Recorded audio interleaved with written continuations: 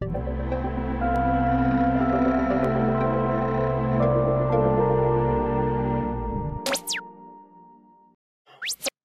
back, friends, to another episode of Fake Nerds Watch, a fantabulous return to The Last of Us with the rest of us. I'm, of course, Sparks Woody, joined, as always, by my friend Ryan Eliopoulos. Hello, it's great to be back. Hello, hi. Hello, hi. And I'm also joined from a distance by our friend Pi. Hi, I am the third of us. I'm so excited you're back. I'm happy to be back, here to talk about 2 episodes because we were both away. And now we're going to get into 2 of the juiciest episodes of the season. We're going to talk about juicy like venison. Left Behind, episode 7, which is directed by Liza Johnson and written by Neil Druckmann. Ooh. And episode 8, When We Are in Need, directed by Ali Abbasi, who will also be our director for the finale. Hell yeah. And written by Craig Mazin. So we're going to go one episode at a time. We'll talk about episode 7. We'll talk about episode 8. If this is your first time joining us, a reminder. Hello. We do not talk about video game spoilers and the stuff ahead until later at the end of the episode, and we will tell you when we're going to do that. So yes. No spoilers beyond what has appeared in the television show here, friends. This is a TV show only thing until it's not. And we'll let you know when. However, we will be referencing the things that happened in the game that are different or the same in comparison to where we're at in the show. So do be aware of that. All right. Great. Excited to be here. Guys, how'd you like, let's just say just episode 7. How'd you like episode 7? Fantastic. Would you be shocked to say this is another good episode of The Last of Us? I would not be. Can you believe it? They've done it 7 times in a row. Can't believe it. And this was the only game material that I didn't play. So I played Left Behind before I watched this. Hell yeah. And like that in, just so I can have a basis of like what's different and not. And man, that's a great episode of TV, a great adaptation. The things that are different, I think, work. And like the performances, our 2 actors in this episode are just phenomenal. Really beautiful stuff happening. Again, every episode has like really beautiful stuff in the midst of like the apocalypse, which is interesting. Yeah. I agree. This is one of our most anticipated episodes just because we knew we were going to get here and we just really wanted to see it, I think. And I'm really happy with it. I'm really glad that they went the route. If you've played the DLC that this is based on, which is also called Left Behind, just like the episode, you know that at this point in the story, what it's doing is cutting back and forth between Ellie looking for medicine to take care of Joel and this story in her past with Riley. And I think it was better for the show that we weren't doing the constant switching. Yeah. I was wondering going into it if we were going to do that, but I like better that we were doing, much like the Bill and Frank episode, a thing on the present at the beginning and then a thing on the present at the end. Yeah, it's again because like they're cutting out so much of the gameplay, and again just literally having played that, like those sections are you avoiding clickers and you avoiding humans as they fight clickers, and like you're just trying to do your thing for Joel and other people are getting in the way of it. So like again, that stuff's not really necessary to the story they're telling. That's just a way of padding the gameplay. Again, it's a video game, so you have to do that stuff. So like not necessary for the show. It would have been cool, guys. Stalker week. I'm talking about stalkers. Guess what? Stalkers show up in the Left Behind thing, and I freaked out the first time I saw it because it went rawr! And I'm like, yeah. So I expected in the show another week, no stalkers. Next season, baby. Next season. Hey, you never know. Oh, well. One more episode. No, you might get a stalker. He shows up out of nowhere. Yeah, you might just. I think that they found a good way to interpret the story in for the television viewing audience. I really, really like it. Pi, why don't you say some stuff? You're pretty enthusiastic about this episode. I thought it was a great adaptation of the Left Behind. They know what fat to trim for the adaptation, so I'm pretty happy with that. Sparks, did you play the Left Behind DLC? Yes, it's just been a long time. So okay. My memory of it is I started to replay it, but I didn't have enough time to go all the way through before I was away, and then I haven't had enough time to go back to it since I returned. Mm-hmm. So my memory is a little fuzzy. For the most part, like this is it. Like this is a truncated version of like everything that you do in that game that you do a version of it in the show. Yeah. Some things are different. Some things like I like some things in the game more, and there's some things I like in the show more. Sure. It's just the nature of adaptations. I personally, well, no, let's wait. We'll talk about the for game stuff because I don't want to spoil a really great moment from the game in case people play it. But yeah, this episode basically being like a last date for Riley and Ellie. Riley and a first date. A first date and a last date. Yeah, good point. Ellie's friend Riley has been missing. She comes back out of nowhere and she's like, Ellie, let's go to the mall and hang out for a time, right? And then she's like, hey, I'm leaving. Drama ensues, bad things happen, but like it's just mostly a long, beautiful date between these two young people. And then just like them exploring a mall and going on a carousel and like going like and dancing and just like a great first date again in the apocalypse. The show has been so good at showing like happiness in times when people really need it. And again, it's just right there to take it away from you at the end, of course. But like that is the nature of the thing we're watching. Constant reminder. Yeah. It's not people, it's plant. It's a fungi. And he was a particularly fun guy, I gotta say. You see the things come out of his shoulders? Wild. I mean, he's kind of the stalker you were looking for. He just didn't act the way you wanted. He wasn't stocky. He was pushing things around. He was so loud. He's a loud boy, is what I would call him. I think the performances are great. Obviously, Bella Ramsey's continuing to kill it. But we get Storm Reid for this episode, and I haven't seen much of their work. But they were fantastic in this. Like I believe they're the star of Missing.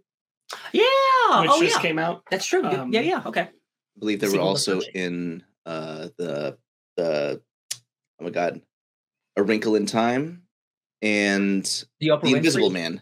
Giant Oprah Winfrey, right? That movie. Yeah, that one. She plays the main. Ava DuVernay coming back around. Gosh. Yeah, she's really great in this, and like she brings like even like a more spiciness than even Riley had in the game. And Riley in the game was kind of spicy. Like they have like a good dynamic, her and Ellie, but like the spice level is a little even more here. Like she's got some sass that I really like. Like she doesn't, and like Ellie looks up to her and likes her so much. It is so cute. Oh my god. I'll put it this way, which isn't me putting the game down. But I think this is accurate to my memory, and you can check me if I'm wrong. But I think that the game is so deep at that point in giving you Ellie's perspective on things that Riley feels more like a connected character to me in the show, like someone I'm actually connecting to as her own character and not who she means to Ellie. In the game, I feel like a lot of the connection is through Ellie. It's who Ellie looks at her being. And in the show, I feel like I'm seeing a lot more of Riley as a character standing on. Okay. I see what you mean now. Yeah. Sure. Yeah. I think that is a good point. I think the lens is just broadened a little more. Yeah. I think in the game, you're very focused on Ellie's perspective of Riley. That's what in it the is. show, you're given more of like Riley's own perspective in the world. You're also Riley has, again, like it's not a lot more, but she is given more of her backstory in this episode than in the game. Like a lot of the stuff, like with the fireflies and stuff. I don't believe that's. I just played it. I don't remember that being in the game, but I could be wrong. I don't. It has only been a couple days. Which stuff do you mean? Like stuff with the fireflies? I'm trying to remember. I could just be making shit up. I don't remember. Let me think on it. Sure. I think I know what you're talking about. Like for example, they don't address this in the game. But like, Riley's, I guess, career path, if she stayed with Fedra, was just going to put her in gutter duty. Yeah, that stuff is not in the game. No. Yeah. So that does add more to her motivations and why she, you understand now why she would join the Fireflies. Okay, but that's thank you. That's what I'm looking for more, because like in the game it is just like I'm joining the Fireflies, but like there's no good. Doesn't feel like there's a good enough reason other than the apocalypse sucks. I want to be a hero kind of thing. You know, like I want to be on the good side. Right. Whereas here, like we see the shit that she's going through and what Ellie's going through, like actually. So like it makes sense. Like she would want to be a Firefly. There is more context for it.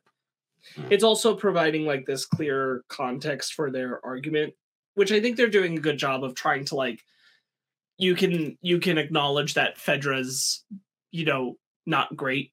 Yeah. But also recognize that it's not like this version, right? Because we can acknowledge that they're different depending on the QZ. They're run differently. Yeah. They're not run the same way like the Kansas City one was. Yeah. That we know about.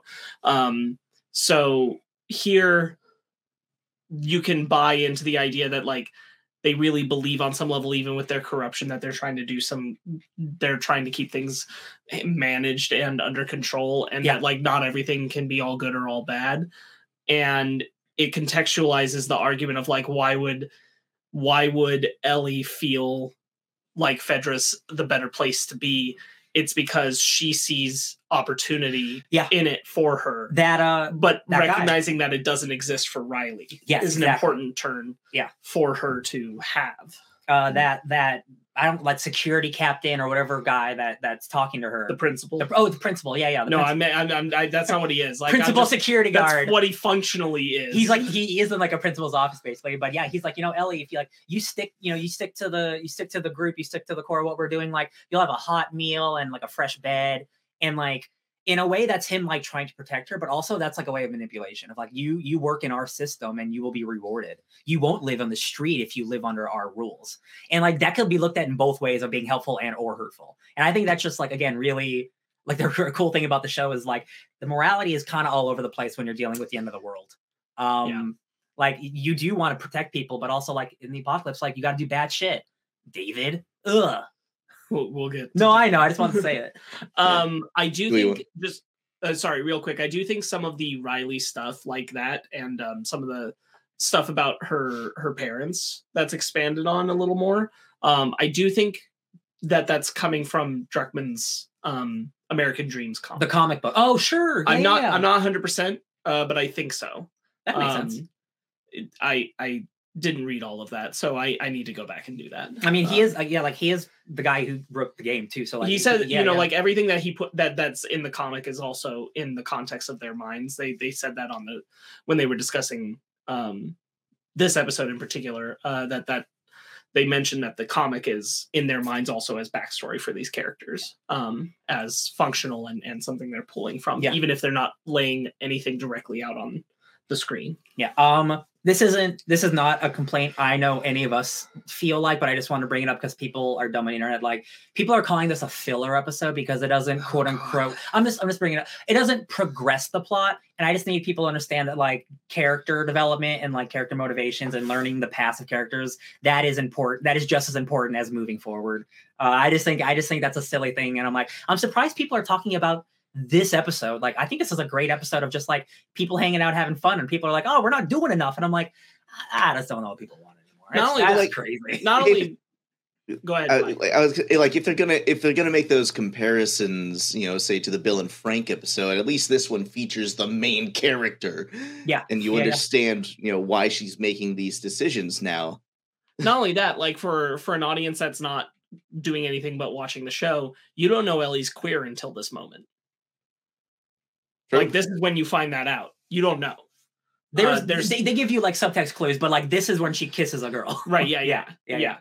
I just wanted to bring it up because I'm just like, this show is getting pretty much universal acclaim, but there's a couple people I'm seeing just saying some really silly things, and I'm just like, I think you guys are just saying shit to say shit. Like I definitely, again, like I love episode 3, but like if you're going to say something about it, like that would be the one. But like that's just nonsense. Boy howdy, guys, I love masks. I love clown masks and I love werewolf masks. I was so nervous for a moment, like in the show. I was like, maybe we're not going to get the Halloween store. Yeah, I thought there was a good chance that maybe the Halloween store, like that was just the bridge too far. We're not gonna do it, especially because like it's the first thing. In the game. So at a certain point, I was starting to go. Not too long after we go into the back room. And she finds the pipe bombs, and I was like, "Oh, this is it. We're not doing the Halloween store." Yeah. All right. I mean, like, I get it, and I'm fine. I'm a little sad, but I'm fine. I also felt and that. And then we get to it, and the thing is, like, I like the Halloween store even better in the context here, because the fact that the kiss moment comes here from Ellie looking at Riley and that she's doing that like sway dancing motion, and then they take What amazing literally take off their masks to have their moment where they kiss. Awesome. I was like, that's such a good use of the Halloween store. That's one of the things that I do like better, because like I love that Halloween store moment, because like you could try on a bunch of different masks and you can comment on Halloween like outfits and stuff, and like that's all fun, but like this is a so much more emotional moment. And it's combining like the best part of that game with like the emotional part of the game. It just works so well. And yeah, like they're both dancing, and Ellie just like slowly realizes like, I am so in love with this girl. Oh my God. And she's got to rip that mask off and kiss her. I'm like, I love that. It's so sweet. And then Big Boy shows up. I think just by virtue of the show just being the show, it kind of keeps in your mind a little better the timetable of when this happened and when everything started, which importantly, like for Ellie, she grows up in a world that never went through the wider American revolution about being more accepting of LGBT culture. That didn't happen in 2003. Yeah. So this fear and trepidation that both her and Riley have about expressing their feelings for each other is like two levels of, what if I'm rejected? And then what if I'm not just rejected emotionally, but as a person? Yeah. Like as a fundamental part of my identity. And I think that being the thing they're both tiptoeing around throughout the whole episode is it feels more present in the show. Oh yeah, 100%.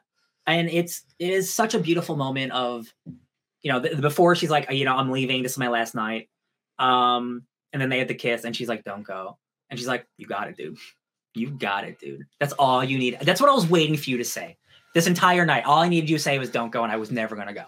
And it's just so beautiful, and I love it so much. And there's some beautiful stuff before that, and then, but I like the escalator bit a lot. Oh yeah, she's running up. I'm not really moving. Cute. It's really cute. Yeah, all the mall stuff, like the carousel. Bella Ramsey really sells to me that she's never seen an escalator before. So that's, like good on her. She really makes me believe. The photo booth moment. It has probably my favorite little scene in there, because I watched it once and then I watched half of it with you because you were watching it because he was in France. But when they're doing like the Frankenstein bit and Riley is like up on her and she's like, get off. And she does like a double take as she's getting off her. It's like a really quick double take. And I'm like, man, this is so good. She is so good. And like the way she's like, she is so into this girl, but she's trying to be cool about it. But she's a teenager, so it's like hard for her to. It's just so good. It's like, it feels so real. Yeah. It's just, again, like this entire show's had nothing but great performances. Sure. It's a universal experience that no matter what orientation you are, anyone can experience this. People. I've got it still stuck in my mind. People calling it filler, and it's like, let's just call their heteronormative romance cis filler. It's true. Yeah. How's that? Boring. It's boring anyway. Yeah. The mall looked great. They didn't like go to a mall, but they basically built one. They built so many big ass sets. Actually, yes, they did. They did go to a mall? So so what they talked about in the podcast episode is that there actually was a mall that they were demolitioning. And so they were able to use it. The catch is that it was a 1-story mall and they needed a 2-story mall. Okay. So this particular image behind us, that is all digital recreation. However, everything where they're on the first floor, they had done all the set work for it and all that kind of stuff. So they built and then it in the mall. And there was a blue line on the top of all of these rooms and areas for where the screen was going to have to carry off the second story. So the mall was the volume. That's kind of cool, actually. But so like that whole so a lot of it was functional set and everything. So like when they're running through when they're in all the, like, that's all. Those were locations they were able to use because they had a mall they could literally do whatever they wanted with. That's pretty cool. That is pretty cool. So it's like the best of both worlds. You get to build the set in a mall. That's pretty cool. But they were both like adamant that it needed to be a 2-story mall and it needed the look and there's an idea of, especially through Ellie's eyes, like, and I think it's an important change for why the power has to be on compared to the game where the power isn't on. Yeah. In the DLC. But the power has to be on in the mall for the arcade, well, no, I was gonna say for the sense of this urban beauty to overtake Ellie. Sure. All the lighting, all the neon. attraction, neon, and everything. Yeah. In the game, there was power, but more things inside the mall were broken. Okay.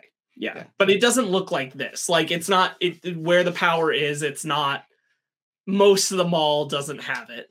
It's definitely not as vibrant. No. Yeah, it's not going for the same idea of like being overwhelmed by the lighting and the look of it. It's almost like half of those things should not be working after 20 years. Especially, this is not an actual problem I have, but like pinball people and arcade people on Twitter were like, "Hey y'all, none of those arcade machines would be working." I'm just letting everybody know, but it's like it's not a big deal. It's the one thing they got right in the game. Yeah, and to be fair, that is the one thing in the game I do like more. They have Ellie plays imaginary Mortal Kombat with Riley giving her instructions, and it's like an imaginary battle in her mind, and that is for me way more emotional than I'm actually playing the game. But this was still a great moment nonetheless. Riley knowing how much Ellie loves Mortal Kombat. And then she probably she learned all those moves and memorized all that shit for Ellie to show her combos and like, oh, here's how you do fatalities for Ellie. She's like, yeah, I've been here a couple times, I guess. I'm like, that wasn't just for you. I know that wasn't just for you. Again, it's just like these kids are so cute. I think it's inferred that they might have like picked up like pamphlets because they had like posters in their room, and there's like, what would you do in the apocalypse if you don't have access to these? You just they definitely already have like an interest in Mortal Kombat 2 because they've like read a gaming magazine or something about it for sure. Like they have that interest already, but Ryan's point is still solid where like Riley already went there to like mess with it and figure it out. Put it in practice so that she could show Ellie the cool stuff. The moves. Putting on that note, like what I do think is a nice touch is, we're talking about like how the power would work in the mall and everything. Like you were right, most things wouldn't work, and it wouldn't even necessarily look like this. But like this is not mall lighting. What we're seeing behind us, like the overall lighting would be much brighter. It's that the bulbs are degraded, and I thought that was a good choice too, where it's like degraded and ugly. So it's got this yellow color, which is actually prettier in the context of what we're seeing. Yeah, rather than that really bright white fluorescent, that would not look as good. It's like a starry night next to Panda Express. I want to jump actually all the way back to Ellie being brought into the quote unquote principal's office, principal security man. Because I was thinking about like it was such a nice touch, and it actually got me thinking a bit about the episode before this, episode 6, and just in general like Ellie's context of things. I think Ellie, something they're doing that comes up more than once is Ellie's kind of resentment for people who had a happy family before things were bad. Because it's something she never had. And I think Ellie has that kind of like real upset over people who have it, because she's got that look on the picture of the guy's 2 daughters from before. Yeah. And I thought about this in the context of Joel. Like, I think it's supposed to be a little bit of a part of why her relationship dynamic with Joel gets a little sharper. Yeah. When she finds out he had Sarah, because she's like, okay, I thought you were a person who was much more like me and didn't have good things. Yeah. But you had a good thing. And this is how it turned you into this. Right. Yeah. That is a good point. And then because when she's talking with Riley near the end, and Riley's like, like you don't know what it's like I did have a family, and they're all dead now. Right. It's awful. You don't know what it's like to lose everybody, and then then she's about to. Right. So it's all. You can't escape wanting to belong. Or to belong, yeah. And to put that into context, like Riley's probably not the first person who's thrown that around. I'm sure Bethany's thrown that around in a meaner way. Oh, sure. To Ellie, like Ellie's lived in a world where she's never had that in any context, and so I think it's one of the reasons she can connect to Riley is because even though Riley had it, Riley only had it for a small amount of time. Yeah, and so like one of the things she really appeals to with Riley is the fact that she sees Riley as similar to her in that context. And so I think it's supposed to be a little bit of the part of why learning about Sarah rubs her the wrong way because she had an idea of who Joel was in being similar to her that she realizes was not correct. Yeah. I wonder if it's like a line that rides of like resentment, but also like jealousy. Because like she doesn't know what that's like. And like, that's why she does attach to Joel, because it is like one of the first people who's ever actually like taken care of her. He's someone who will beat the shit out of other people for you. And she's like, ooh, I'm activated. And also like even going further on that idea, like because she doesn't know what that's like, and she doesn't know what happens after that in that kind of like familial relation and then losing someone of that context, it also is saying to her in her idea, Joel's only like this to me because of her. This has nothing to do with me. Yeah. And I think that becomes part of it too. Yeah. He starts to see why she starts to see why he's... Not that these are massively important shades that are going to get pulled apart later. Yeah. But I do think that they exist. No, yeah. The show is, because it's, you know, it's adapting something that has existed for so long now. Like it is able to, how do I say this? It is able to like concentrate all like the game stuff from hours into like moments and make it feel real. Like there's a lot more depth that the game has, but like, because you're only on like one perspective, you don't get to see as often. I think that like having so many different perspectives like allows it to breathe more. I agree. Yeah. Oh, and if you'll remember the thing she confided, her fear that she confided in with Sam. Yeah. Oh, like I don't want to be like left alone or something. Yeah. I am scared of ending up alone. Yeah. Right. And we get to see more of that, as you've mentioned in the past sequence, where she looks in envy and longing at family. Yeah. Right. Yeah. Yeah. Yeah, I think they just do a good job of, you know, constantly fleshing out who Ellie is and why. I think that whole scene is really good. Like, you could make a very stupid argument that is like the filler section of this episode really is the principal stuff with Bethany and all that, but I don't think so. No. Because I still think it's like telling us so much about Ellie, but it's also like contextualizing the world that she's coming from. Yeah. And the world that Riley was also leaving in this story, and why. And it's sensible to be able to see both sides of that. Absolutely. That essentially, like, even as he's saying, like, you know, if you follow this one path, everything's going to be better for you. It's also only like, it's better in the context that like you can bully people. Yeah. Like you'll have the stick. Congrats. Yeah. It's still bad. Like it's still a bad system. You just get to abuse the power of it. Exactly. And this is the type of world where like the good people generally, like the higher you go, like they're just, unfortunately, they're just not there. And in the apocalypse, unfortunately, unless you're in Tommy's town, there seem to be the only Jackson's the only good town left in the world, or at least functional. Functional, yeah. Let's see, survivable. So there's only one infected in the mall. I like that much better for the show. I'm indifferent if like I like it more. I think it's great. I think both are great. I think it's both the same thing of like they don't realize how much noise they're making and then something happens. In the game, it is so much more severe. The music is so much louder, and they are mid-dance when they are rushed by like a dozen people. Yeah. It is not they stop to investigate. They are dancing as our people are running by them. And it is so much scarier.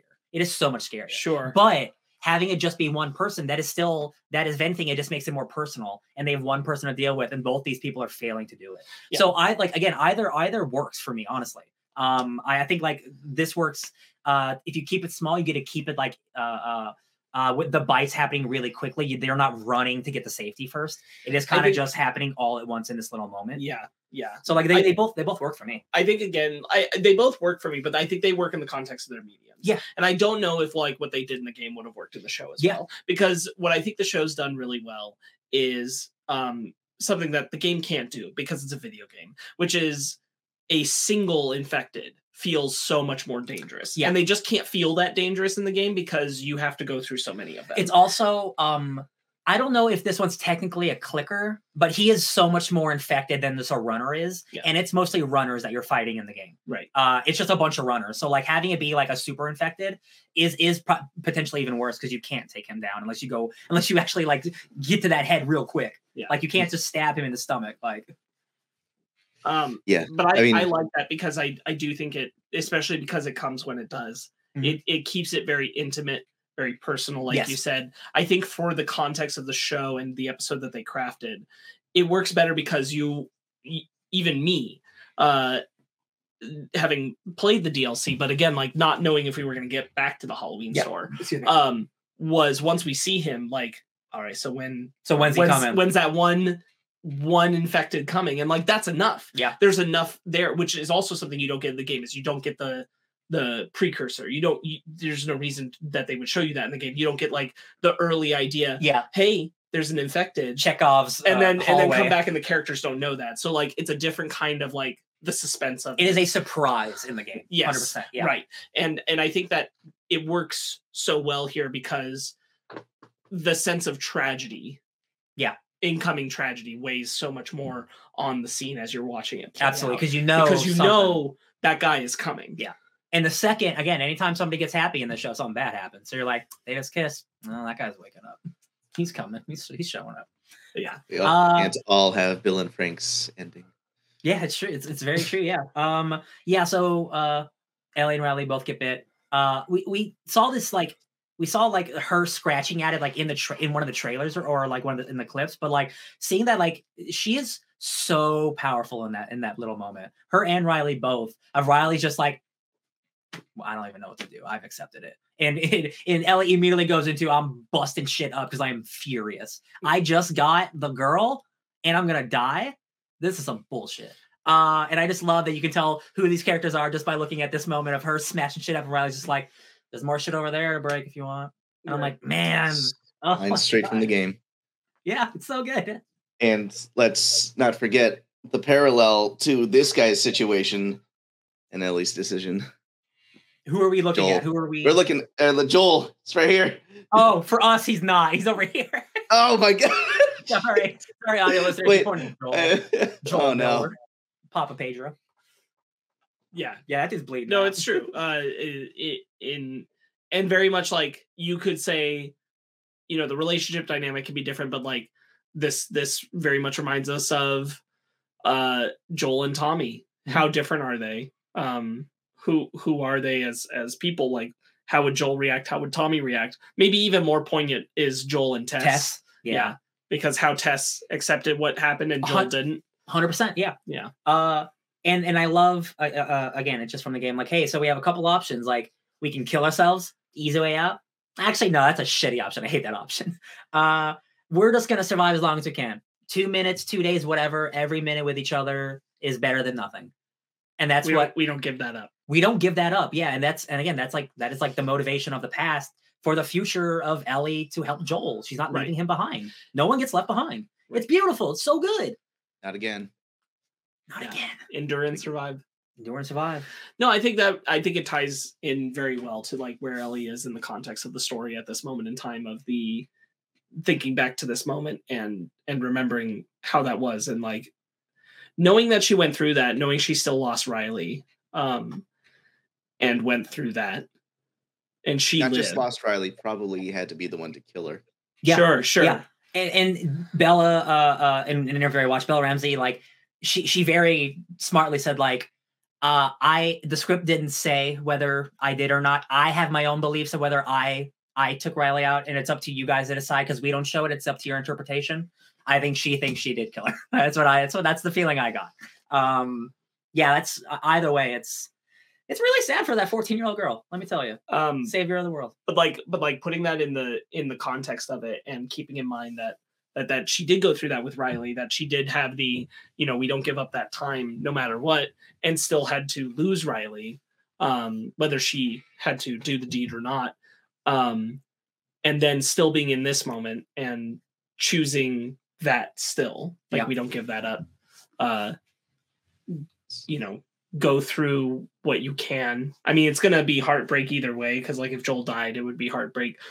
and then if she tried to stay and he still died, it would be heartbreak. But like, Yeah. gotta try. You gotta try. This far in, you gotta try. Yeah. Yeah, do everything. Any I was just gonna say, like, tying into the title of the episode. So who's the one who got left behind? Yeah. I think this whole episode's done really well. Yeah. I really like the entire breakdown of their relationship. I think all the stuff about them challenging each other between their ideas of what good for like the QZ is, Fedra or Fireflies and all that plays in really well while their emotional stuff is. Oh yeah, Ellie doesn't really know. I'm not going to call Ellie dumb, but like she doesn't know what she's talking about. Like she thinks that the Firefly are just. Which Riley tells her more than once. Like you don't know everything. Yeah, like and like not that being 16 makes you a genius, but you know she's a little bit older than Ellie. She has a little more life experience. You're like, yo, Ellie, you've lived in a QZ your whole life. Like you don't know what you're talking about. And and you can argue that Ellie is privileged with knowledge that she'll thrive in the QZ. Yeah. Like whatever the society is, if it stays Fedra, she'll thrive. It's true. Yeah. She's not going to suffer in it. It's a good point. Yeah. And I think that's part of it too, is that kind of knowledge that, well, the system might be shitty, maybe, but if they're right and the system is shitty, at least you're on top. Yeah. And that's terrible. Yeah.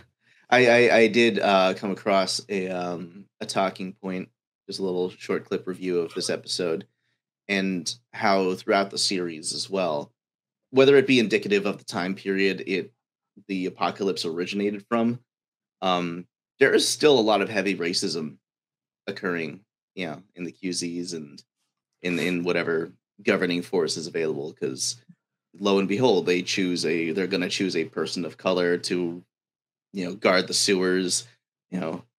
Henry and Sam are being chased out of town, for an execution by a bunch of freedom fighters. And and in the Bill and Frank episode, like the shot we have, who gets gunned down in the ditch, mostly families of color. I mean, the first shot we see of that, of like the baby skull and the mom, that's a black family. Like, yeah, you're not wrong. Yeah. Not saying that that's what they're hammering forth, but it's something you can still believe occurring even today, as well as especially back then. And yeah, and people in the apocalypse, they love to dig into the things they already believe. Just even worse. Again, like the next episode, there's a lot of that too. So like, certainly, I think there's some edge of like black racism that there's at least subtextually here, because you see more than one black person in the Firefly organization in the QZ for Boston. There's more than one. I mean, so Marlene trying to help Riley. Like, I'm sure, like, right. Yeah. Why does she pick Riley and why does she not pick? She says no to Ellie. Like, well, what's that about? But at the same time, like a more exact reason later. our principal character is not a white guy. So, like there's clearly like, it's not a hard set rule, but I'm sure you're right, Pi. Like it plays in probably just as much as racism plays into our systems today. Yeah. Probably a little more, frankly, but yeah. We got any final sure thoughts? Did seem like a lot of white people hunting Henry and Sam in that episode as well. So like, I saw one Asian person Asian person in that group. Yeah. I had something, but I really like the roof jumping scene. I just wanted to go back. I just thought that looked really good. It did. We flash forward to the present, and Ellie finds some needle and thread, some really thick needle and thread, and is able to stitch Joel up really, really well. Jesus, that was some thick thread. A thought just occurred to me. What? Finding love in that environment is like finding needle in a haystack, but she found it anyways. I don't know if this is an intentional metaphor that they pulled off, but it just popped into my mind right now. Sure. I'll buy it. Hey, I'll buy it. That's pretty good. I'll buy it for 500. Yeah. Hey, art everything is interpretable, Yeah. Yeah, it's not a bad point, Pi. Like, again, talking about, in the context, both of them having a fear of not just being rejected for having feelings, but rejected because of who they have feelings for. That's definitely, I think, a present thing of like how unlikely would it be? Your odds are significantly slimmed down. Yeah. Okay, let's move to episode 8. When we are in need. Lord have mercy on these people. The David episode. How do we begin? How does this episode begin? With the Lord. In winter. in winter. Deep winter. Too cold. You can't even bury bodies. Joel is good excuse. Joel is stitched up but not recovering. That dude's in a mild coma. He can't eat. He can't even drink water. She's just like putting it on his lips, like, oh, poor girl, he's trying. Yeah, she's not a scientist, not a doctor. No, it's true. Oh, yeah, we'll talk about that later for sure. She's got to go find some food. Papa's got to eat. She's got to eat. Oh, little bits of beef jerky aren't going to be enough. So she takes the gun. Joel, I'll be right back. Don't go anywhere. And then she takes. Oh, it's not Shimmer. Oh, okay. So Alice. It's Callus, because I listened to a podcast because we thought it was Shimmer who got shot. And I'm like, they wouldn't kill Shimmer pre-Last of Us 2? That's crazy. It was a different horse. So Shimmer, you're still alive. Thank you. Sorry, Callus. I'm upset they didn't name the horse, though. That was kind of one of like the funniest bits for Joel in the game. Yeah. It's like, Callus. What kind of a name is Callus? I hate that name. Well, Joel can't do anything about it now because he's almost dead. But Ellie's going hunting. She finds a rabbit. She face plants trying to get to it. They shot in Alberta, Canada, where it was like literally -10 degrees. So all that, them being cold, it's real. They're really cold. They look cold. It looks awful. She finds a deer. She shoots it. Hell yeah, Ellie. You go find that deer. Other people find that deer first. Who are those people, Pi? A friendly neighboring churchgoers. They're fine. Reasonable. I want a church girl to go to church with and read the Bible. That's a vine for all your friends. The rabbit lives this time. The rabbit does live this time. You're right. The butterfly effect. The butterfly effect of adaptations. That's the cutest thing I've ever seen. Yeah. Oh yeah, that's true. Boy howdy, y'all. David. That guy, that actor playing David, Scott Shepherd, his name is. Yeah. Is so fucking good in this episode. Yeah, he is. I don't know if I've ever met a bigger creep in my life. Like I often don't like cringe in my seat, but like that dude was making me feel vile in a way that TV just. I watch a lot of gross shit. Like that dude was really unnerving me in a way that the game even wasn't able to do, because this is like real shit happening, and I'm like, man, this guy is so good at being fake daddy. He is your dad. He loves you. He'll slap you up, but he'll pick you right back up. He'll feed you every day. Three meals a day. Might be people. Man, Troy Baker's in this episode. That's pretty cool. Buddy boy. So they definitely feel like a group that made poor choices, right? Yeah. Like they found a space, a beautiful ski resort. Yep. In the spring. In the spring without the cold. Yeah. And they thought, what a great place. We won. Let's settle in. We've got it. And then the winter came. Yeah. And it turned out not so great to hold up all year when you don't have a backup of food supplies. And before this, what David tells us is they settle, Raiders attack them, they move. Raiders attack them, they move. Like this right, is so they kept getting pushed into this kind of boundary, and then they found this. But again, like it definitely feels like a place they found when it wasn't winter. Yeah. And it was working out, and then it stopped working out. Yeah. We definitely, I feel like if we would have met these people like 6 months ago, it would not nearly be the same situation. I feel like we meet them at like the lowest point where everyone is starving, people are missing, the dead are missing, you can't hunt, there's no deer anywhere, your friends are dying from random people with little girls out in the woods. You got to deal with that. Like we meet these people at the worst of the worst, and David, God bless him, he's doing his best. He's there for his people. He's a father. He will provide. And does he ever? Ugh, I hate him. He's so And good. The cult when of you're David. in The need. cult of David. Yeah. No, the harsh winter and, compelling them to send out, as we later find out, 4 hunters, in which 3 only return. Where'd those Uh-huh. hunters go? Sparks, Ryan. They went to go see what Joel and Ellie were up to, is what they did. They went to borrow a book from a university. Maybe they would have learned how to. Maybe the guy Joel killed could have found the book on how to survive winter. Man, so yeah, David and James, buddy boy, they meet Ellie. Ellie will give them half the deer if they return medicine for Joel, for some random person. She doesn't say Joel. That's a good deal. James, go get the medicine. I'll hang out with Ellie while you go get that.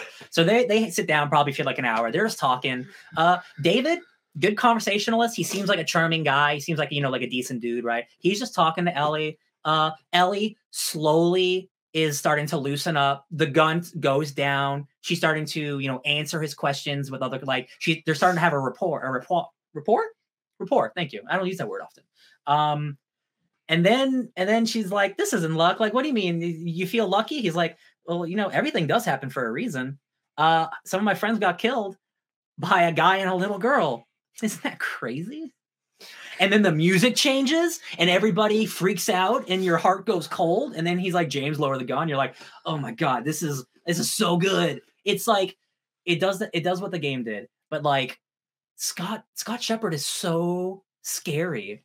He's so scary. That smile he gives, like I told you, everything happens for a reason. It sent a chill down my spine. Love it. I love it. It's so good. Sparks, how did your wife and mother? Did you watch it with them? Yeah, I did. How'd they take it? The whole thing. Just the whole thing. I mean, like, yeah, they were very disturbed by David. Lots of ick, lots of ews. Well, like, and I think the David stuff comes across so much more maliciously in the show. I think by nature of the game, at a certain point, David becomes exaggeratory. Yeah. Just because that's how games are. And here there's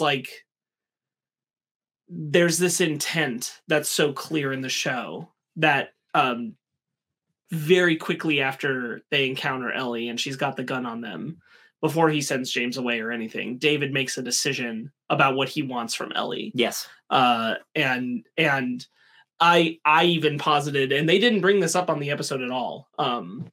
They had their own opinions on it, but I still hold to this, that when James takes out the horse and walks up on Ellie and the 4 of them all kind of exchange a look about shooting her, I think it's more than just that they want to kill her because of what happened to their friend.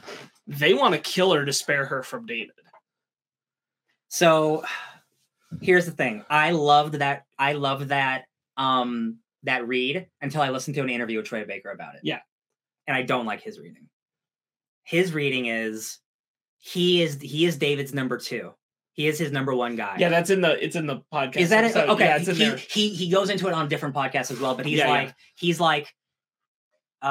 views Ellie as a challenge to him. And even though he might not be on the up and up with David right now, because he doesn't believe as much, David is still like that is his father. That is the guy who is keeping him alive and helping him. And he doesn't have anything else besides David. So if Ellie becomes his number 2, then James will go away is what Troy Baker feels.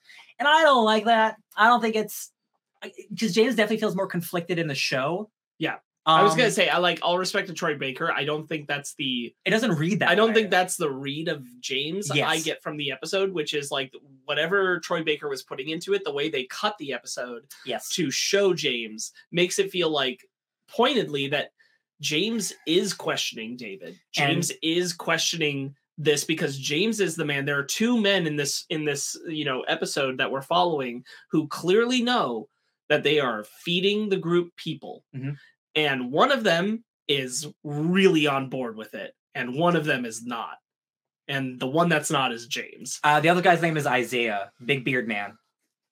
Yeah. I actually just meant between James and David. Oh, And I was sorry. saying David is the one Got who's it. definitely all I thought you meant about the guy it. who literally cut the people up and brought them. No, I don't think Isaiah's cool with it either. I don't think anybody else who's aware, but like Yeah. we know James and David both know. Yeah. And it's something that there is very present on their minds.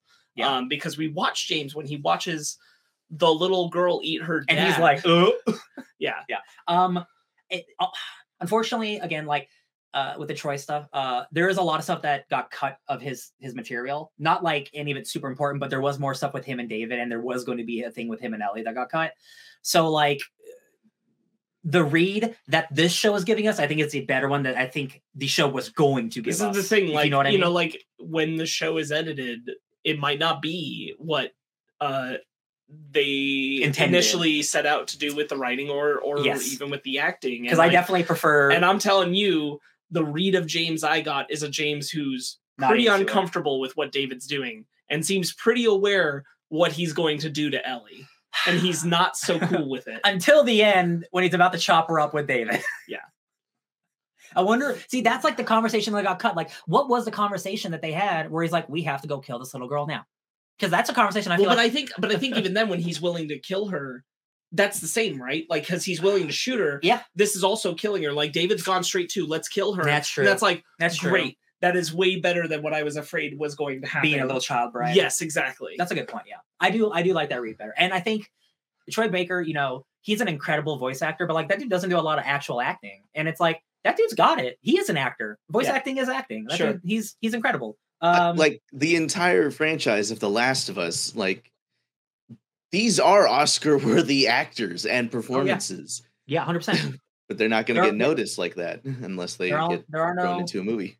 small parts, just small actors. I believe Abraham Lincoln said that. Before he You're quoting Master Chief. Yeah, so let's see. Well, I'm trying to think what We're kind of jumping all around. Yeah. I want to do stuff. I want to talk about like the cage scene after, like, because I know there's stuff before that. Sure. But I don't remember what I'm trying to remember. I think like on some level, Ellie, I can go with like, Ellie's a kid and like, okay. On some level, I'm like, Ellie, you should have known they were going to follow those tracks. Oh, Like, yeah. girl, get out in the snow and change those tracks. Hide Yeah. those tracks. Serpentine, at least. Yeah.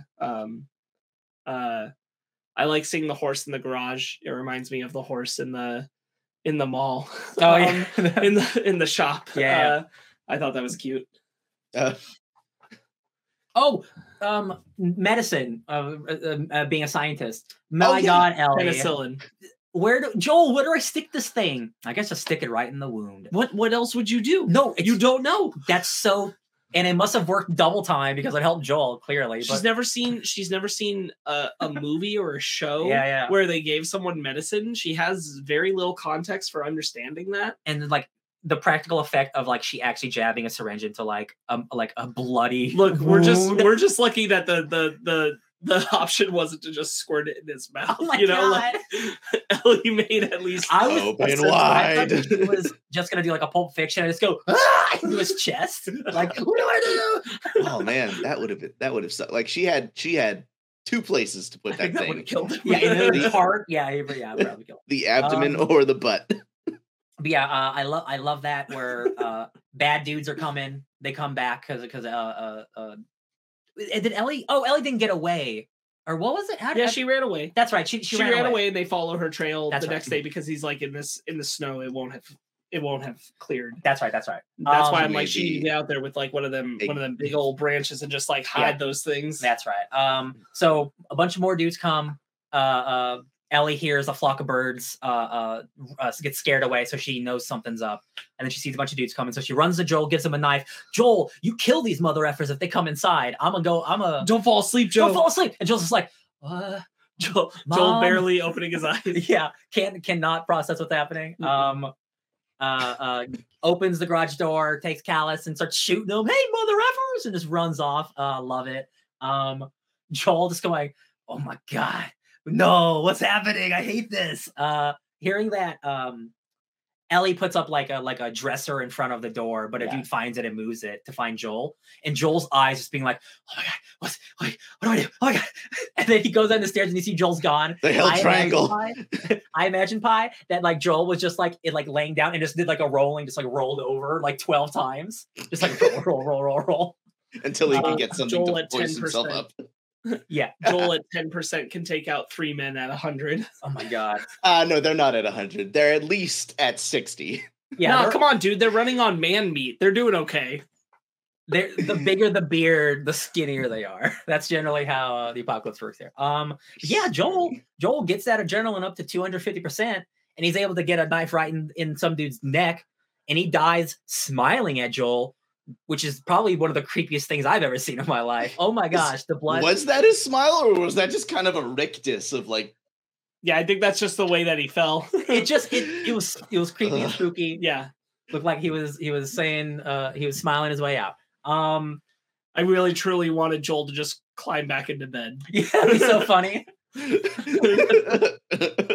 Got him. All right. It wasn't me. The two guys. I've got kneecaps to upset. Oh yeah. Oh my god. Yeah, let's talk about that. Yeah. So I think his name's one of the guys, Timothy. Which, man, I hear Timothy, I'm like, no, you're not tough, Timothy. I'm sorry. I know something bad about having to do with Timothy. But I think his name's Marcos. I think is another guy. I don't remember. I think I saw his name in the credit. But like, two dudes get whacked by Joel. They both get tied up. This is another thing straight from the game. Oh my god! But again, being it in real life, it's so much worse. Seeing that knife go into that dude's knee and him twist it. God, this violence is so visceral. It's so, I hate it, but I love it. We get to see who Joel has been and how he has survived. Just being that asshole. This is the like, I'm not gonna call it like the most interesting point like in the show because like lots of things happen, but like this is we use the word activated. Like at least I like Craig Mazin loves that word because he said it on multiple. He said it in the most recent podcast too. Yeah. And this is I love this moment because we are seeing Joel, who he has been the last 20 years, this murderer, this monster, but he's doing it now for love. And that is that's almost worse. Well, because I think there's very much a reasonable argument to be made that like a Joel, even just before episode 6, who had not made the decision that Ellie was what he was living for, gets this wound and is like, he knows these guys are coming and just accepts his fate. Yep. And this Joel is living for Ellie. And this Joel he gets up and does all this because he cannot let Ellie go. Yeah. But like, that means murder. When you don't the stark difference, like you said, we're in during the time leading up till now, he is fighting as a person who has already lost everything, but now he once again has everything to lose, and he will be that much more brutal. Yeah, the morning where he stayed at the stables with the horse, and he made the choice then that this is the life he's going to lead is a life with Ellie in it. And it's like, again, like I remember it like being so brutal in the show or in the game, but like the thing, and there's The Last of Us like HBO podcast, but there's also like a YouTube the creator on creator making The Last of Us like different podcasts that they're doing, right? It's like a 3-part thing. And they talk about violence and how basically every 5 minutes in the game you're shooting someone. So no matter how brutal the things Joel is doing to other people, you are doing that to hundreds of other people in the game as well. So it lessens it a little bit by taking away the dozens of hours of random murder and just focusing on like he like only murdering a couple times. It can become so much more like visceral and effective as opposed to like this is the 300th person I've killed. Like I don't feel as bad. Seeing Joel kill the guy with the pipe, that like devastated me. And I already know like where this character in the show is going and stuff, but I'm like, you don't have to be like this, Joel. You don't have to be a monster, but like he feels it is the only way to save his little girl. And it's really sad because he's a monster. He's a bad guy. He's a bad guy. No matter how good you are, you murder people, you're a bad guy, man. Like, what did Tommy say? about the show. There were other ways they could have handled it. They just weren't good at them. Yeah, Timothy Marcos is like, why did you do that? You didn't have to do that. You didn't have to kill him. And he's like, yeah, I know. Man, Joel sucks. But the thing in is, like the best way. Like the thing is also like we haven't seen it as much in the show, but we know it's there, and like it's definitely like it was there with like Kathleen and everything. Mhm. But we know it exists from the context of the game is that like Joel is bad for doing these things and all that, but like is Joel totally wrong that if he gives them even an inch, they'll kill him? Sure.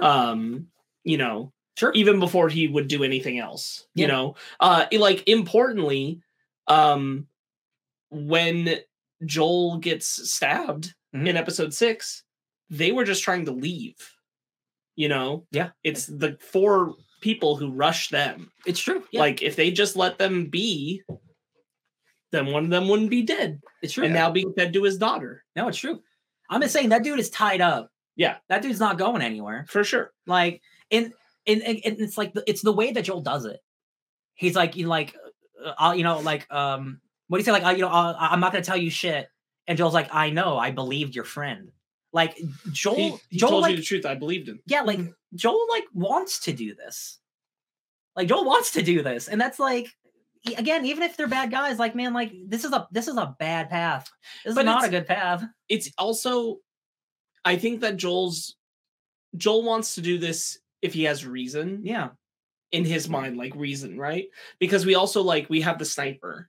Yeah. The old man. He didn't want to kill him. Yes. Not at all. I think this is a different Joel now, though. This is an activated Joel now, though. Yeah, activate. This is the Joel who has everything to lose. Yeah. And will do everything to get it back. Yeah, he's got to be efficient. He's got to make sure he's going to the right place where Ellie is. Man. He doesn't have time to screw around. No, it's true. Man, and I'm just thinking of the next episode. I'm like, oh man, they have weaved so perfectly to this finale of like who both these characters need to be for this finale. It's so great. People are getting fed. People, it's awful. Definitely venison. I love that. As they're about to start eating people, David comes in with a big ass deer. He's like, I guess I'm late. Oops. I think that's great. Yeah, Ellie gets thrown into a cage. She gets captured, thrown into a cage. Finds an ear. Who just leaves an ear on the ground? What are we doing? Why are you cutting off ears? What's going on here? Well, I guess you got to shave to get the meat. I don't know. It's all awful. Is what I'm saying here. It's just raw cartilage. Good for soups, though. Good for there you go. I didn't think about that. Nice miso soup. Man, this scene again, like basically word for word, except some additional dialogue added.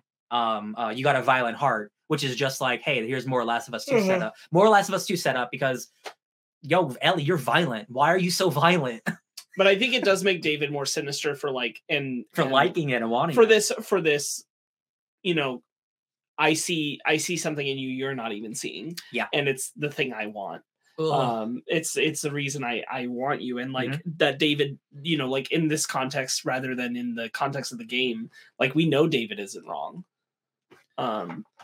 That there is something here that he's seeing that is accurate. Yeah. Even as like, you know, Ellie is a better person than David. Ellie does have the violent heart that he does. And it is so wild. Like it's been 20 years in the apocalypse, right? Like David calls his entire group. Let's just say he has 100 people.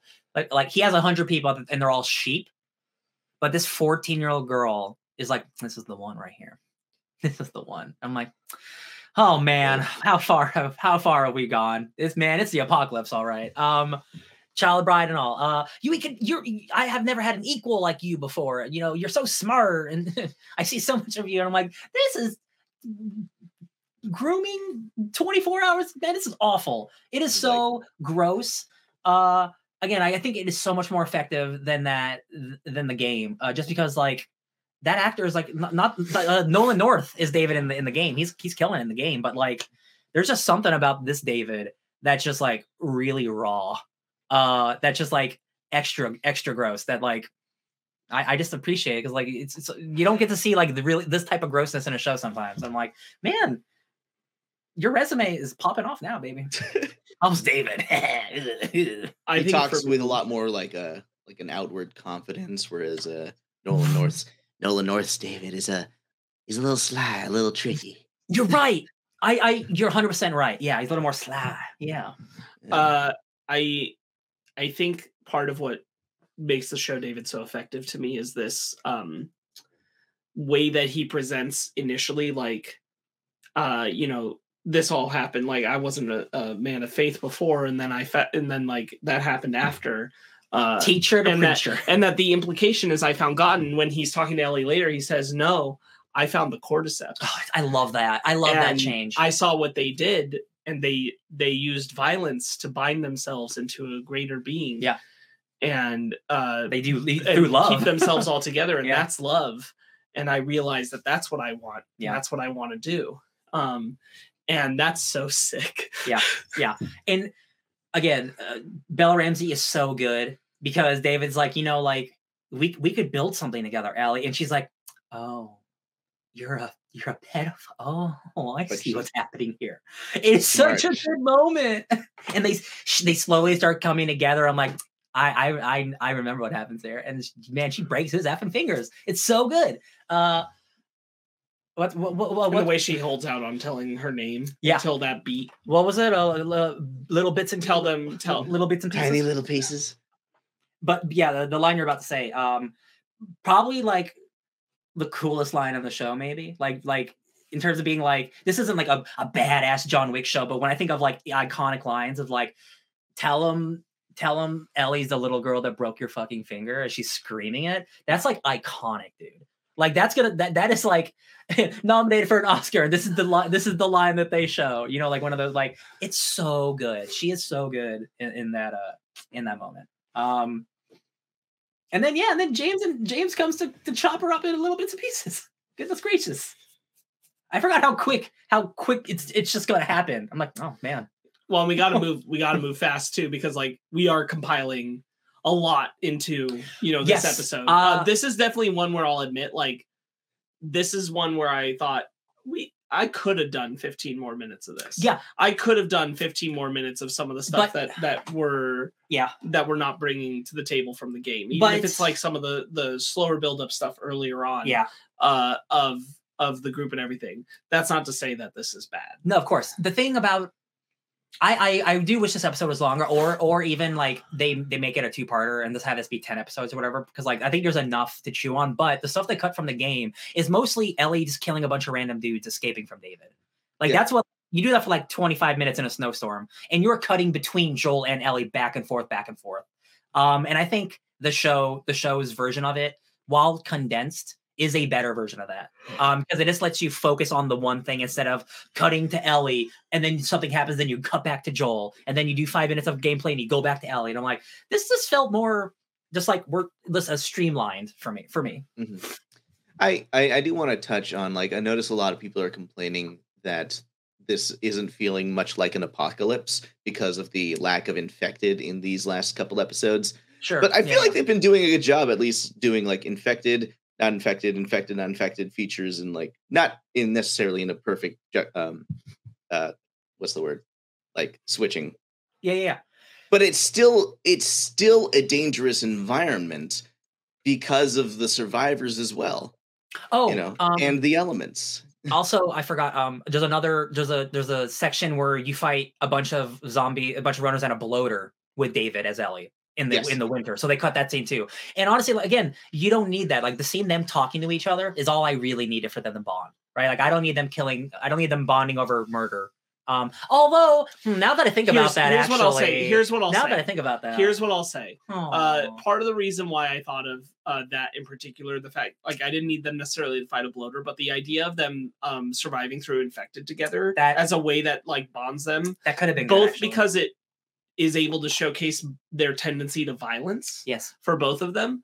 It also runs against Joel's ideology about people in the world and what Ellie's learned from him. It's part of why it works in the game, because when you first meet David is like the antithesis of every other person that was outside of Jackson that we've encountered up to that point. Yeah. Who would shoot you on sight. Yes. And wants to steal your shit. And David feels like he's different from that until the fireplace moment where it becomes more sinister and the revelation of who he is. But it lulls you into that false sense of security, but also like gives you this idea of maybe, even especially for Ellie, like maybe Joel's wrong. That's a good about point. how people are. Yeah. And I think that could have benefited here. Because go ahead. No, go ahead, bye. Okay. I was gonna say, like, in the show, we get to see a David, where a relationship between Ellie and David where it's not necessarily made through violence, but he does talk to her. He is honest with her for those moments, and that's why she drops her guard. Mm-hmm. In the game, her guard is always up, but like David tips his hand almost a little bit too early out of necessity because of the infected, in which Ellie had already believed that he had given up all of his weapons, and then he pulls out a secret gun. That's right. And so it's like, oh, this guy can lie really well. He's always had the upper hand. So it has that, it still adds that like subtle level of fear, but then they fight and it's like, oh no, we're cool. Now we're thinking you just had it you just needed that to survive. We get it. Everyone does that. It's kill or be killed out here. Yeah, that actually could have, it didn't have to be like a giant action scene, but yeah, that actually would have added to some you just throw a couple of infected at them. That's a good point. I like that. Yeah. Yeah. I think that could have added something, and I think that's probably like, if I were to put something in, it would be in that area, because it's I think that there was just a little bit more of how we could have built the turn with David, but I'm still happy with the episode overall. I really am. I am too.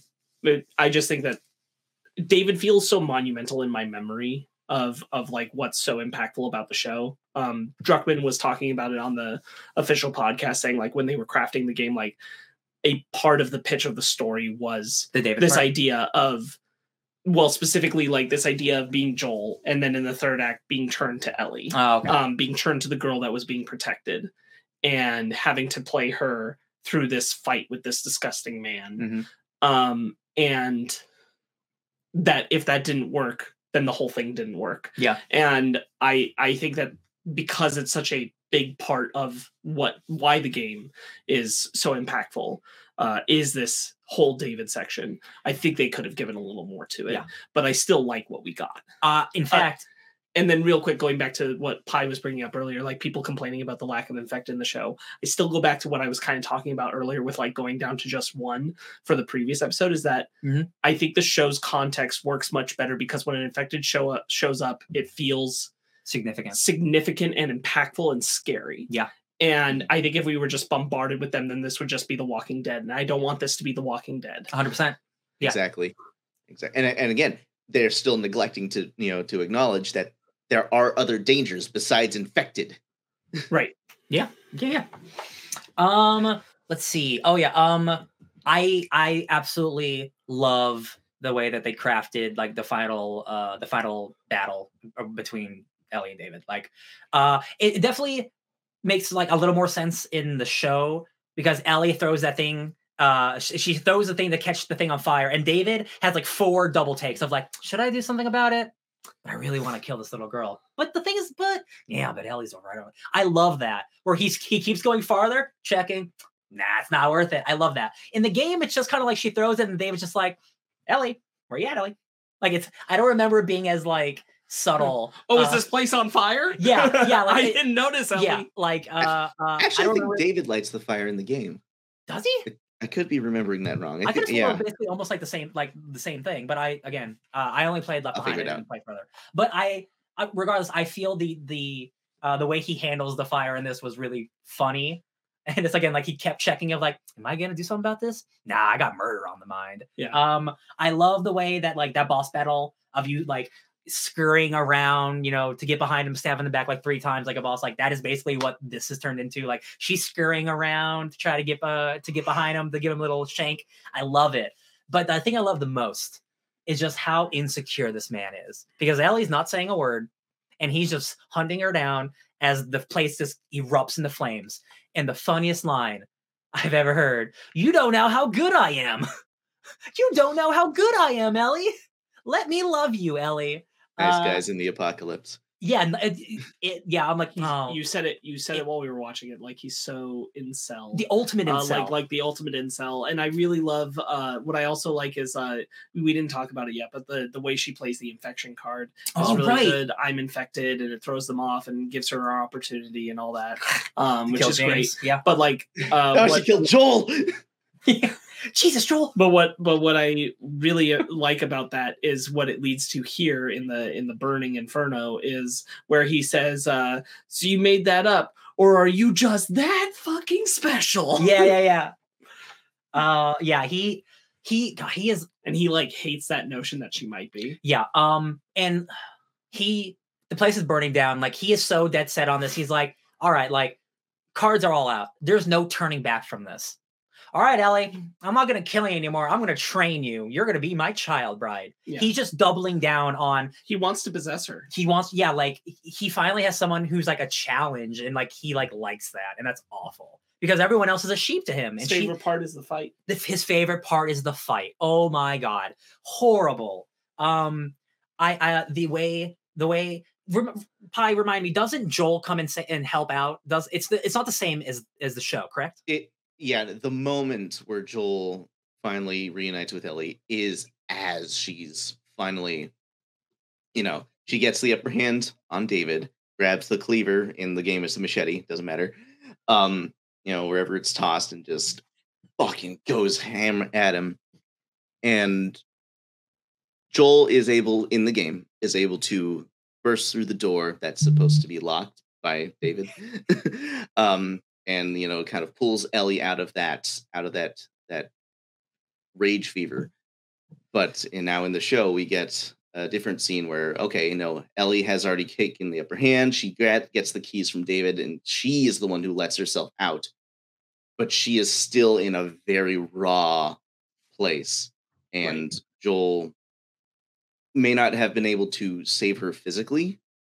Is able to give her that moment where I can drop it. I can relax, even if it's just for a moment, because you're the only person I want to see right now. Baby girl. And then he says, "Baby girl." I wanted to cry, Pi. Oh my God. I do think it works better, especially for like the context of the show, but just in general, I think it does work better to have Ellie out on her own and then Joel finds her. Yeah. They talked about this on the official podcast. They were like, there were a lot of reasons why we were like, this just doesn't make a lot of sense to do it this way for the show. One of them being like, how does Joel get in the building? And things like that. And I'm like, yeah, for real. I'm sure he could kick it in, but I will say another note, of something that doesn't quite work for me about this episode. And it's in a less good show, it would be a serious, asterisk not so good note from me, but here it's just it's a thing, but I'm fine. The whole group just disappears. It just boils down to James and David, and then once we get to the David fight, everybody's just gone. We have no context of where these people have disappeared to. That they're not coming around to help, they're not around at all. Just total absence. To the level where I'll make a comparison of way Avatar. I knew it. Avatar. Oh, what happened? Where if you haven't seen the film, there's this point in the last fight of it where the entire tribe that's winning just decides to go home. They just leave. And this kind of. Oh my God, you're right. Yeah, the big battle. Why did all those people leave? Maybe because they thought they already won, and now it was just a petty fight between these two. For sure. This is not about that, but it does kind of remind me of it, where we just kind of forgot about the people. Yeah. And again, a less good show would bother me more here. I don't really care. Yeah. It's not really about that, but I do kind of go, what did happen to them? Here's why it didn't bother me, because the episode almost immediately ends after the confrontation with David. Yeah. So we would need to add more time to it. No, absolutely. I personally don't have a problem with that, because they probably know 1 minute later they're all coming to go look at that fire. But it's for sure.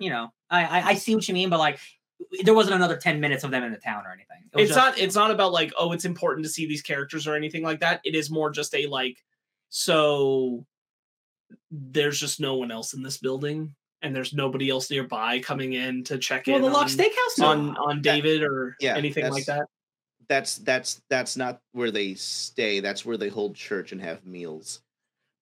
Because I think there's more areas in the town, and then You're right, except again, like not a town. It's a series. It's a ski resort, so it's a series of like lodge buildings that are nearby. Sure. Here's my thing. Like it would have worked better for me if this were like the next morning or something, right?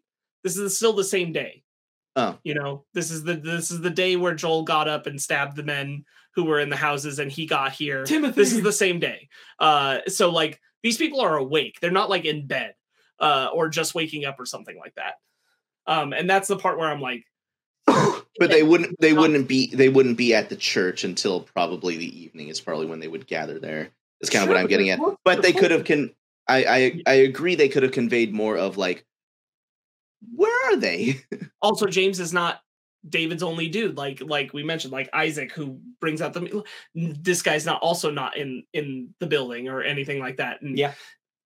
I think there were only 4 guys that were searching the town, and I'm not sure if Joel got them all. I'll have to rewatch it. 3 left in the town. Yeah, there's 3. And 2 leave with David to haul the horse. So there's at least 1 dude who would be back. It's not important. It's just a thing of like, I think it's fine. It is like a total absence is like, oh, okay, sure. Convenient. It works. Yeah.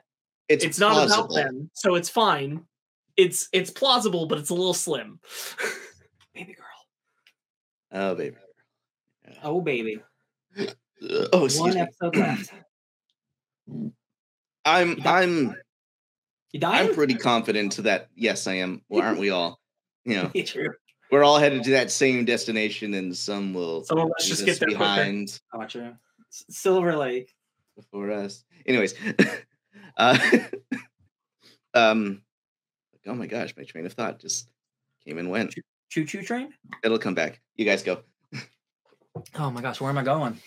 We're going to Boston. They're really great. They're really great performances. I remembered. I'll say that. Okay, I was gonna say, like, I'm not worried about the time left that they have to finish the story. Oh yeah, because I think we only need, or we'll get into spoilers later, but like I'm just gonna say we need only like a few key moments, and I'll define them later.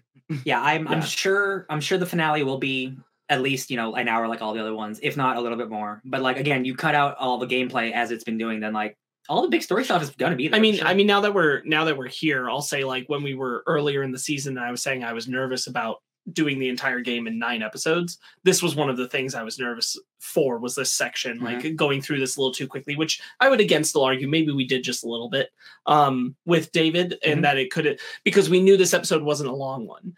And if I'd known like this episode was like Bill and Frank's episode length, I would be like, that's probably good. Yeah.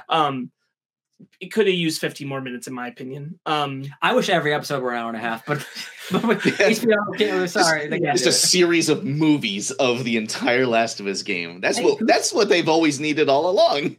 Break the rules. I don't care. 3-hour episodes. But nonetheless, I think this episode's full of, you know, great performances. Yeah. I think they really nailed David for the show, regardless of like the amount of time we have with him. I think he's perfect. I think Bella Ramsey is perfect, more than perfect in this episode, especially. And I'm thrilled. I'm just thrilled that it's all still fantastic. Yeah. Bella is Ellie. Belly.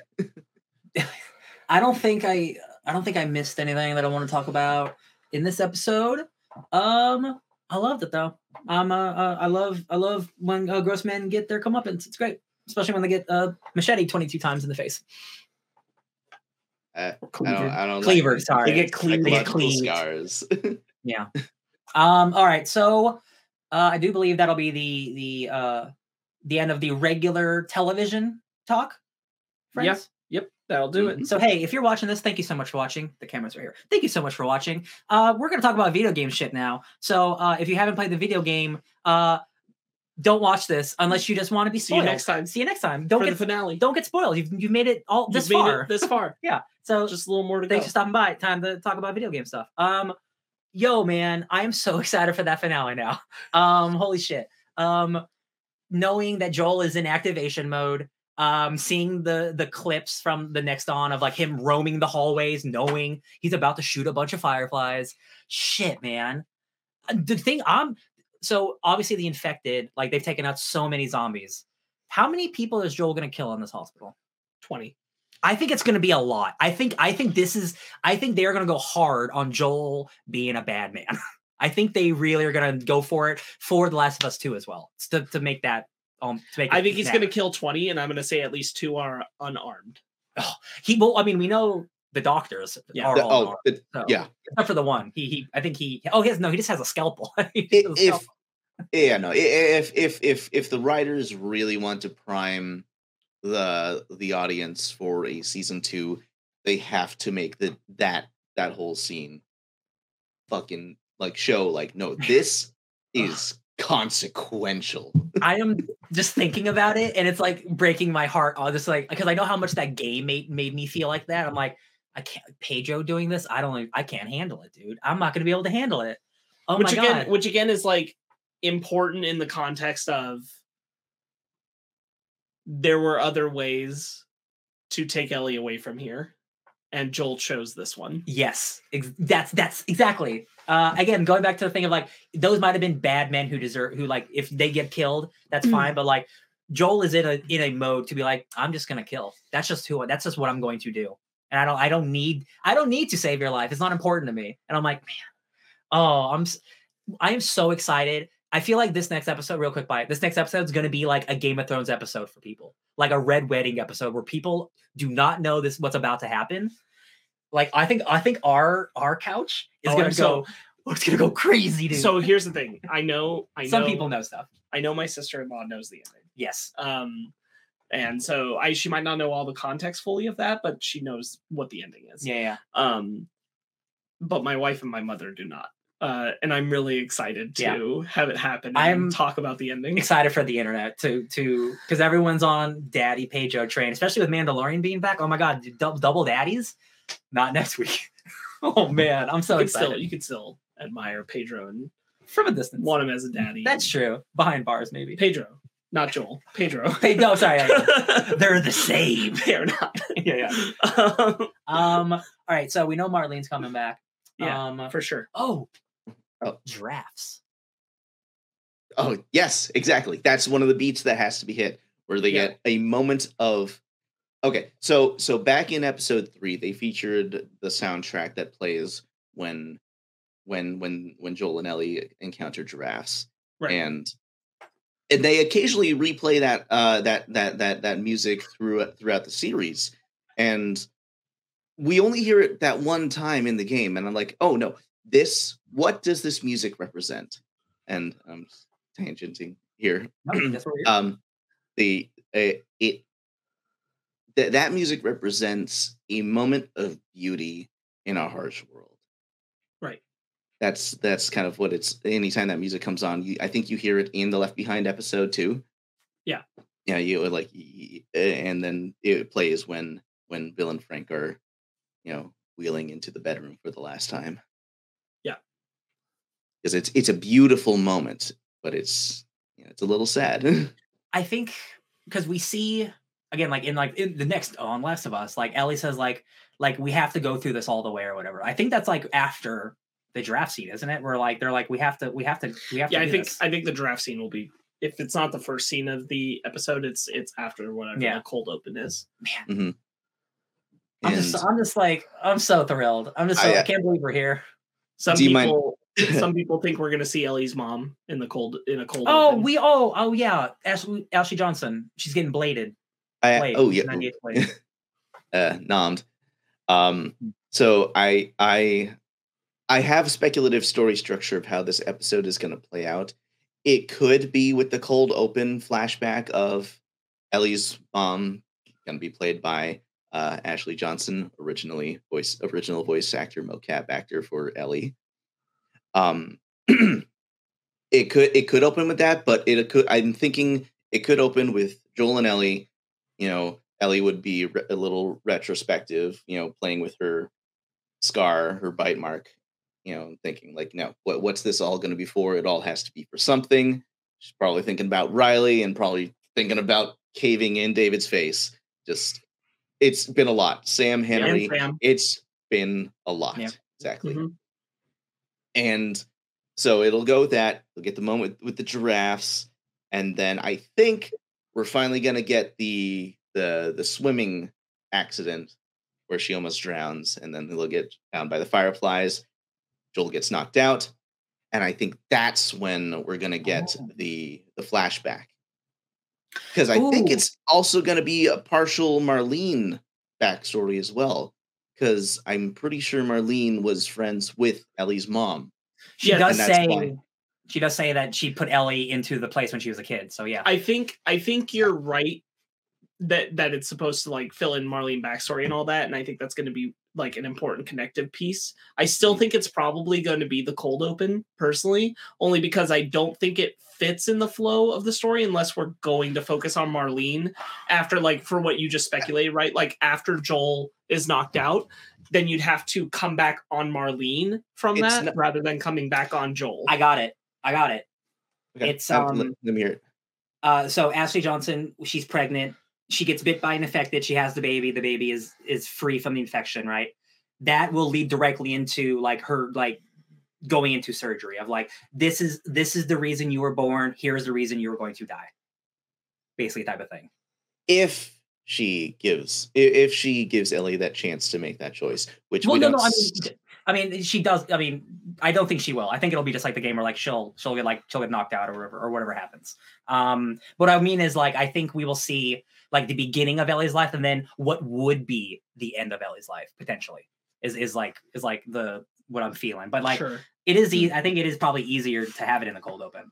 But like it could also be interspliced. It could also be hybrid. Sorry. That's true. It could be. Yeah, it's true. Yeah. The show's kind of stayed away from doing that. I don't think they'll start doing it now. That's true. I think that the show has set itself up to really enjoy its cold opens, starting things either in the present and then going to the past, or vice versa. And I think that this isn't going to be any different. I think that if we're going to do something in the past and it's going to be brief, then it's probably at the beginning. Yeah, that makes sense. Because that just has been the flow of the show, and I don't think they're going to buck that now. For context, is the mom thing something from the second game? No. Okay. That is all. That's just new. Okay. That's it might be full original. I don't know. Okay. Yeah. It's all new, baby. Good for you. Good for you, Troy and Ashley. Getting work. Love it. Yeah. Oh, and Tommy and Marlene. They're all here. What are we talking about? Yeah, the whole ensemble is gonna get ganked. Yeah, it's true. They're all. Do you think the end of the episode will be the same shot as the end of the game? It has to be. Okay, has to be the last thing said in the show. It 100% has to be. Yeah, That is like the ultimate cliffhanger. Like, okay, I guess I believe you. Yeah. And then we got to wait 2 years to find out. I hope so. They're writing that season right now. So like because there's a part of me that wants to go back to Jackson and see Tommy again. Before the season is over. But I'm like, I just don't want you to change that ending. No, it has to be like them like overlooking where they're going to be living the next 5 years or whatever. And then they have the conversation. I think that has to be it. Oh, it's so powerful. You can't you got to do that. Oof. I'm getting chills thinking about it. Love it. One last thing. And this next like potential scene in the episode is purely speculative, or it's like I want it. So they established pretty early in the beginning that that Joel takes pills as well as distributes them. I'm wondering if they will again, this could never happen and I'll be entirely happy with it not happening. But like, what if they had a scene where, Joel, now figuring out that they're going to kill Ellie to make this cure, starts to have a panic attack, can't calm down, finds pills and just downs them, and then he's like just calm and ready to like gun everything down. I thought we were gonna go like he has a panic attack and the only way to cure it is by murdering 20 people. No. I'm thinking he's trying to self-medicate to calm himself down and have no weapon sway. No, because I don't think they'll want to. Not that it's taking away his agency, but like they're gonna want Joel. Like Joel knows exactly what he's doing.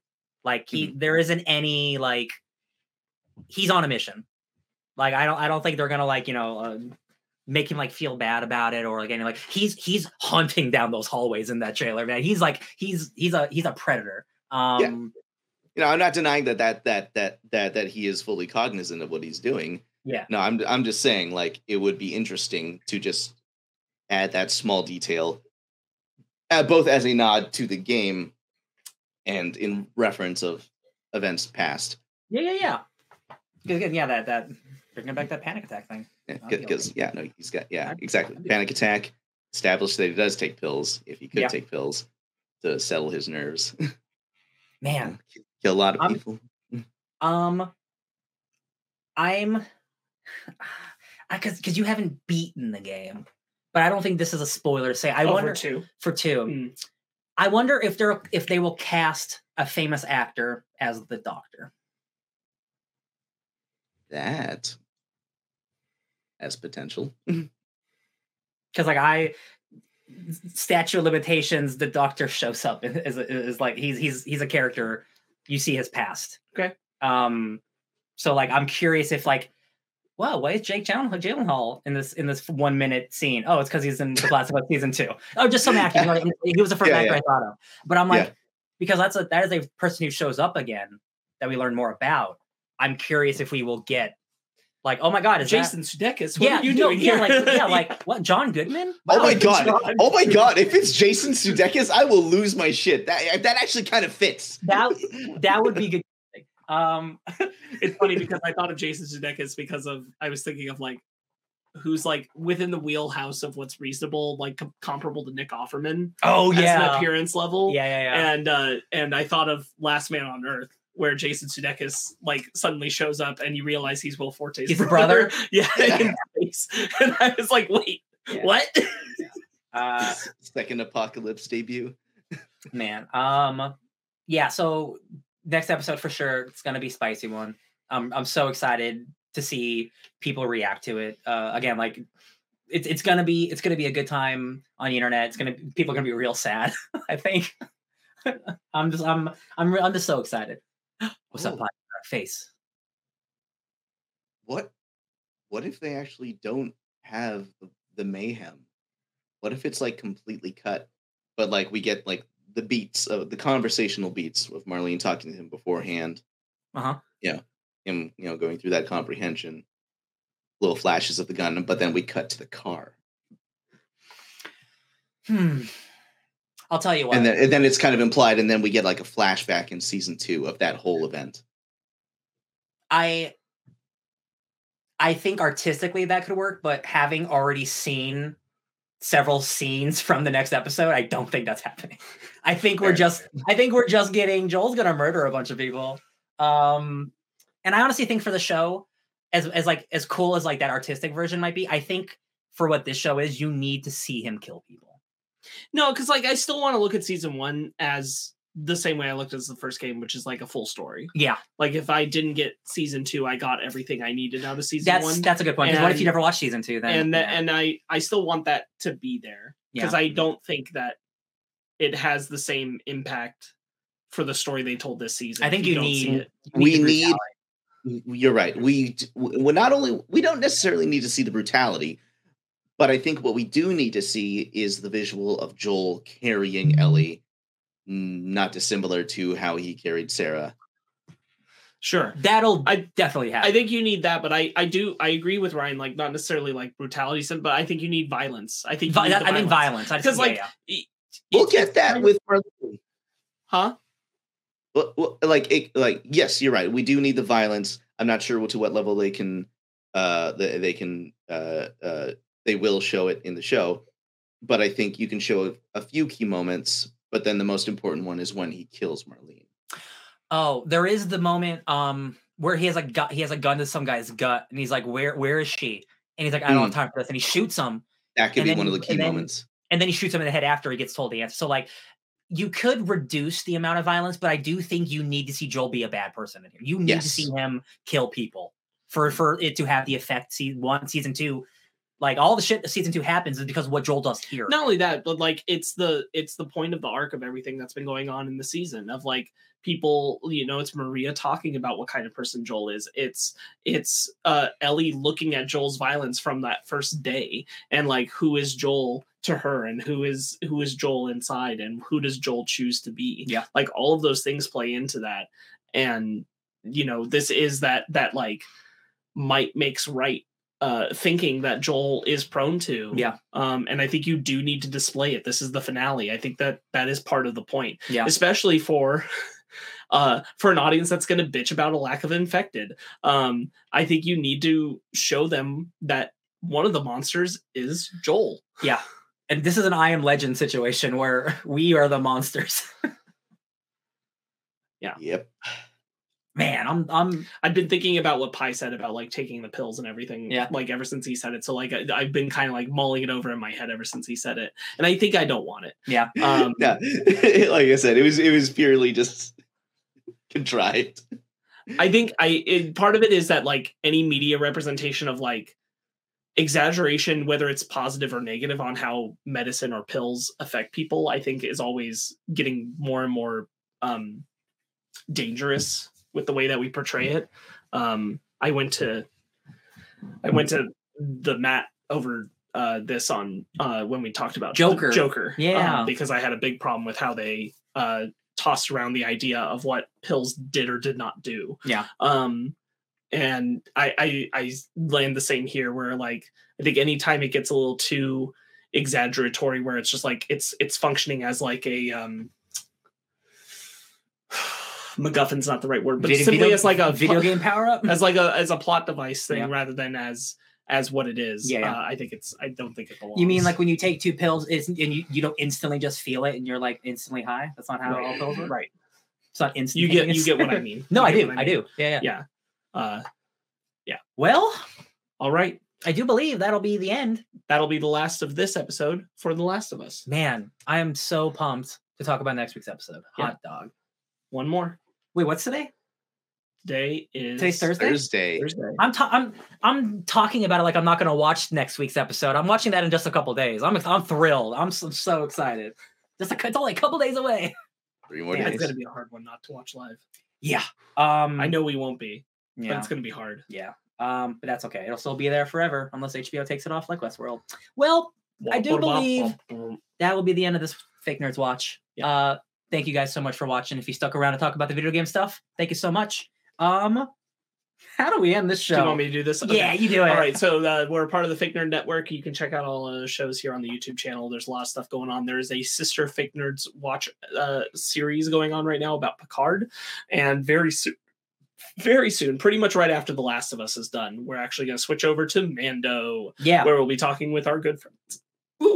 Our good friends and co-hosts on the Fake Nerd Podcast, Ben and Brandon, Yep. about The Mandalorian, and we'll be doing that in some amount of chunks. We haven't broken them all down, but certainly the first one is 3. Because I personally don't feel like there's enough to talk about in that first episode. It's not The Last of Us. Let me say that. So we'll be talking about The Mandalorian, so go check that out. We've talked about all the previous Mandalorian and Boba Fett All the Star Wars material, so that's all there. And then on Fake Nerd Podcast, you weren't there and I wasn't there, Mhm. but they talked about Cocaine Bear, and then just before that, you talked about We Have a Ghost with Them. We have a ghost. And then coming up, we're finally talking about Screevy or Scream 6, I am so, which is coming out this weekend. so excited. So I will be excited seeing for that next week. Excellent. So we'll be talking about Scream, and we've talked about all the previous Screams. That's here on the YouTube channel, so you can check those out under the Cinephile banner. There's an animation station I did with this guy Choo-choo. about Moon Girl and Devil Dinosaur, which is a fantastic show. There's an animation station I did with Ben about Sonic Prime, which is a show. And you can check those out right here on the YouTube channel. And I think that's all the new stuff right now. There's a new pause menu coming out. I know Ben has one of those in the can. Oh, yeah. So keep an eye out for that and check all that out. And you can find pie wherever he's about to say. Here What This about for the place. audio listeners? on TikTok at TikTok at Sugar Daddy Loot Drops, There and it that's is. loot as NLUTE. That you play like a Dungeon and Dragon. Exactly. I will be posting occasional Dungeons and Dragons stuff, but currently it's all Last of Us. Check it out. There it is. There it is. Whoop, there it is. And Ryan, where can they find you? Hey, you can find me giving birth to a uninfected baby like Blade. DJ Tony Snark 616. If y'all don't get that reference, watch Blade. It's a great movie. All right, and you can find me doing everything that I need to do to keep this channel running at Sparks Witty on Instagram and Twitter, SPARKZ Witty. Hashtag Double Daddy Pedro. All right, until next time, stay fake, nerds.